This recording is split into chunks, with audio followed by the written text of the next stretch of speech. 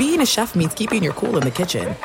And with Resi Priority Notify and Global Dining Access through my Amex Platinum card, Right this way. it's nice to try someone else's food for a change. That's the powerful backing of American Express. Terms apply. Learn more at americanexpress.com/withAmex.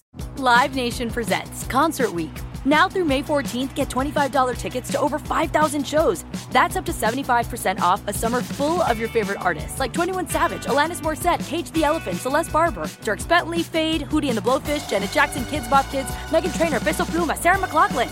Get tickets to more than 5,000 summer shows for just $25. Until now through May 14th. Visit LiveNation.com/Concert Week to learn more and plan your summer with Sean Paul, Sum 41, 30 Seconds to Mars, and Two Door Cinema Club. This is Hardwood Handicappers, VSiN's premier NBA betting podcast. JVT is the senior betting analyst in the NBA here at the network as well. So as long as you're here, we'll get into some futures and find out if anything sticks out to you today. Paulie was on the air weeks ago saying time to buy the Cleveland Cavaliers to win the division at plus $8 is what he did. They were recently as high as minus 360 in that range to win it. Now with a couple of losses after the All-Star break, Bucks playing a little bit better basketball here. Cavs are now back to minus 135. Bucks are plus 115. It is a grueling schedule coming up for the Bucks over the next 2 to 3 weeks. Do you want to take a little bit of plus money while it's there on them? I mean, not entirely, because you got a couple of good wins when you're coming out, right? Which is obviously you like to see that, especially a win like they did against Minnesota. Sure. Really, really strong for them, and then you take care of business against a bad Philadelphia 76ers team. But you mentioned the schedule. Positive Residual has it as the fourth hardest strength of schedule in the NBA. And cool thing about Positive Residual, it's not just your opponent's record. It factors in a lot of stuff, factors in travel, altitude, all these different things. So you have one of the hardest schedules. In terms of rest advantages, you're at a net loss in terms of -1. You got 2 games in which you'll have an advantage. You got 3 games in which you'll be at a disadvantage, and an even split in terms of home and road games from Milwaukee. So I think that's going to be part of the problem is the schedule for them really beefs up here. As far as Cleveland is concerned, by strength of schedule, they're much lower. They're about 14th, 15th when it comes to their remaining strength of schedule. They have to give away 2 games on the road, so they're 12 to 14, but it's a lot easier for them as you're looking at it. And for back-to-backs as well, both teams relatively even. So I think the way this plays out is I'd still roll with Cleveland to get this 2 seed. The losses, too, I don't think you're overtly concerned. Donovan Mitchell missed the first couple of games with illness right when they came out of the break. So it's not like they're starting to slide. It's just that they weren't at full strength. I'd still be looking for Cleveland to win this thing in terms of that race for the 2 seed in the division. Okay. Any division bet that actually sticks out to you maybe a little bit? The Magic have the easiest schedule in the NBA moving forward. They are plus 190. The problem with that is you look at Miami, they have the second easiest schedule in the NBA for the rest of the year. Yeah, I think that you're probably like here's the thing. I think you're making the case for Orlando only because while Miami has an easy schedule, they have not been consistent in terms of availability, right? Like, Jimmy Butler has been injured. He has missed time because of a personal issue. Then, of course, we have this suspension. The same thing can be said for Tyler Hero and Terry Rozier and all of these guys. Are we banking on the fact that Miami is going to have these guys consistently available throughout the entirety of the rest of this season? And I think that's kind of the trick that you're playing here, because of these 2 teams, Orlando went through a stretch in the first half where they had some injuries that they dealt with, but for the most part, their guys have been consistently available. And there's been a very strong consistency with them on the defensive end. And with a schedule that I think is manageable, I feel like I would trust Orlando a little bit more, and at the very least have a better shot at winning this thing than what the market would say at this point right now. Also, the big thing with Orlando, in terms of strength of schedule and whatnot, they have 15 home games to 9 road games. Okay. So they play really well at home. They barely travel at all. By Positive Residual, the easiest schedule left. I mean, they have a cool thing, too, where they map it out. So you see their travel. Like, they're just on the East Coast the rest of the way. They don't have any West Coast trips left. It's a schedule that really does work for the Orlando Magic, where I think I'd be probably riding with Orlando in that. So let me bring up Atlanta. They have the 13th hardest schedule remaining. Probably not as much as me. They are 7 games out. Can I say the good news here is that Trae Young is out for another month? Yeah. Is this one of those things where this could be addition by subtraction? The team galvanizes around the loss of Trae Young. They actually get it together, play over their heads, and they go on. It's 500 to 1 to win the division, but they're 7 games out. Right. I don't know about winning the division, and I want to be clear too. Like, it's not that I think that Trae Young is the problem with Atlanta, because he's having a really, really good season.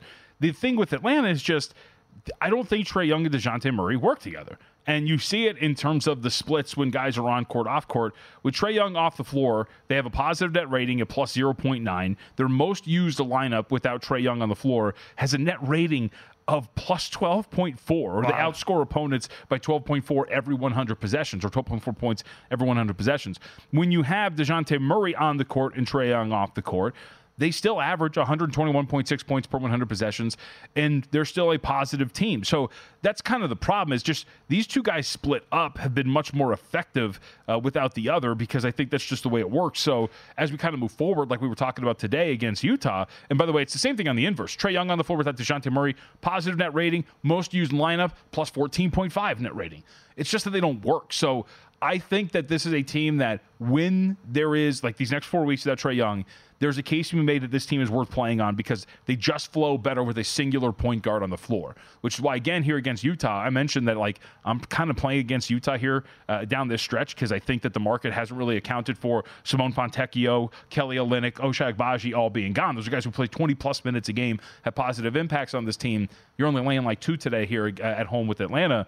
But I think this team's just better because Trae Young and DeJounte Murray are split up, not necessarily because Trae Young specifically is totally off the agree floor. with that. And I think it's a short number tonight as well with the Hawks. Now, I'm 0 for. The reason why I don't like this team is because I have not cashed a bet either on nor against the Hawks this entire year. You have my favorite text that I've gotten during the NBA season. I think it was the Rockets. Was it the Rockets-Hawks game? Yes. And you were like, this team stinks, and all of a sudden they paint the Hawks come in and they paint a Picasso against them. They couldn't miss. Couldn't miss in the first quarter, in the first half of that game. I was on Atlanta too in that game, yeah. Okay, so I'm looking right now at the VSiN NBA Player Prop Analyzer, which is a great tool, and I would recommend, if you like playing player props, you got to look at it every single day. It's very easy to find on the website as well. Real quick, I just want to say, I think it's the most underrated thing that we have that we don't advertise enough on the website. The Player Prop Analyzer. It's great. Excellent. Yep. Okay, so I clicked on the results versus the current DraftKings prop for DeJounte Murray, right? Because now with no Trae Young, in his first game last time out, he had 11 assists. Well, that number now is 8.5 tonight, and it's minus 145 to the over. I would say don't fool yourselves here, because when you click on the results versus the current number, he's 45-9 to the under, 8.5 assists on the year. But that makes sense, right? Yep. Because Trae Young was there for the full season, and now when he was not there, he had 11 in the first game, and you expect this guy now, he's going to probably revert back to the guy that we had in the Spurs for so long, when he was like a borderline triple-double every single game. Yes, absolutely. And like the usage rate's just going to go up. The ball's going to be his hands. Like that's just what you're going to expect here when it comes to DeJounte Murray now that he's not going to be out there. For example, 31.2% was his usage rate in the first game without Trae Young. Like just this last one for the season, it's at 26%.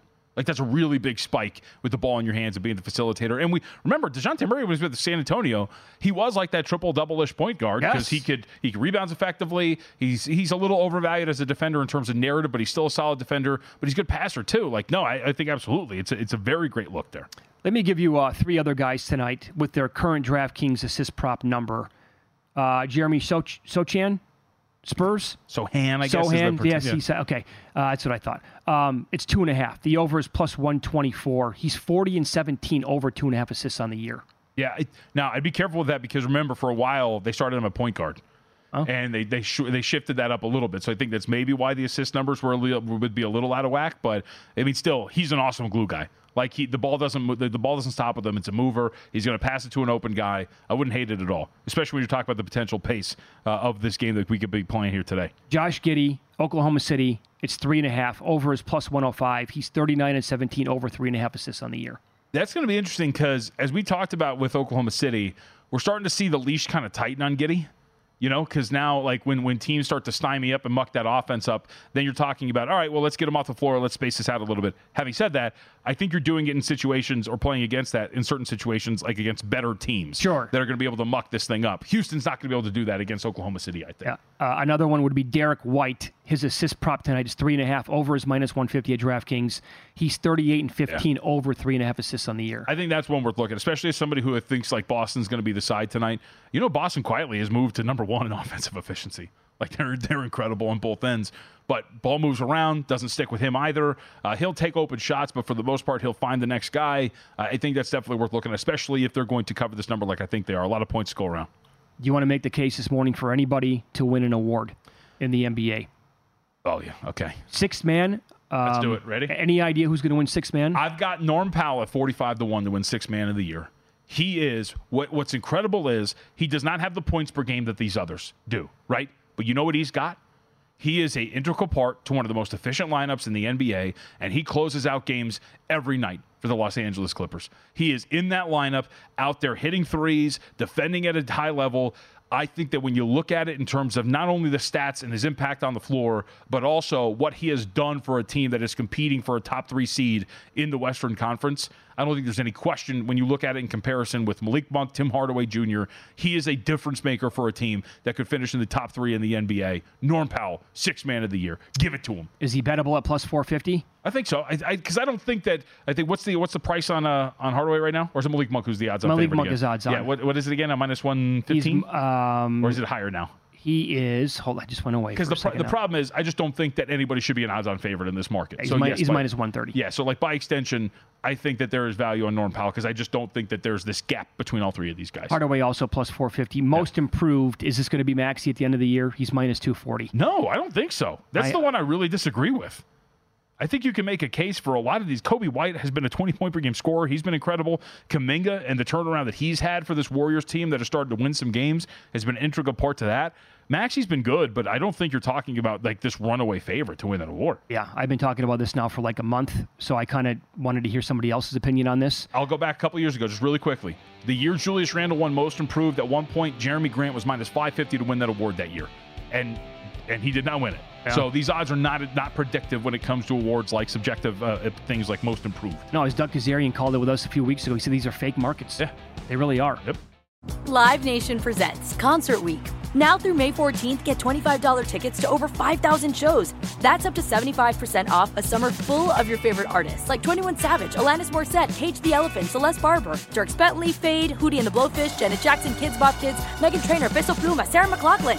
Get tickets to more than 5,000 summer shows for just $25. Until now through May 14th. Visit LiveNation.com/Concert Week to learn more and plan your summer with Sean Paul, Sum 41, 30 Seconds to Mars, and Two Door Cinema Club. At Bet365, we don't do ordinary. We believe that every sport should be epic. Every home run, every hit, every inning, every play. From the moments that are legendary to the ones that fly under the radar. Whether it's a walk-off grand slam or a base hit to center field. Whatever the sport, whatever the moment, it's never ordinary at Bet365. 21 plus only. Must be present in Ohio. If you or someone you know has a gambling problem and wants help, call 1-800-GAMBLER.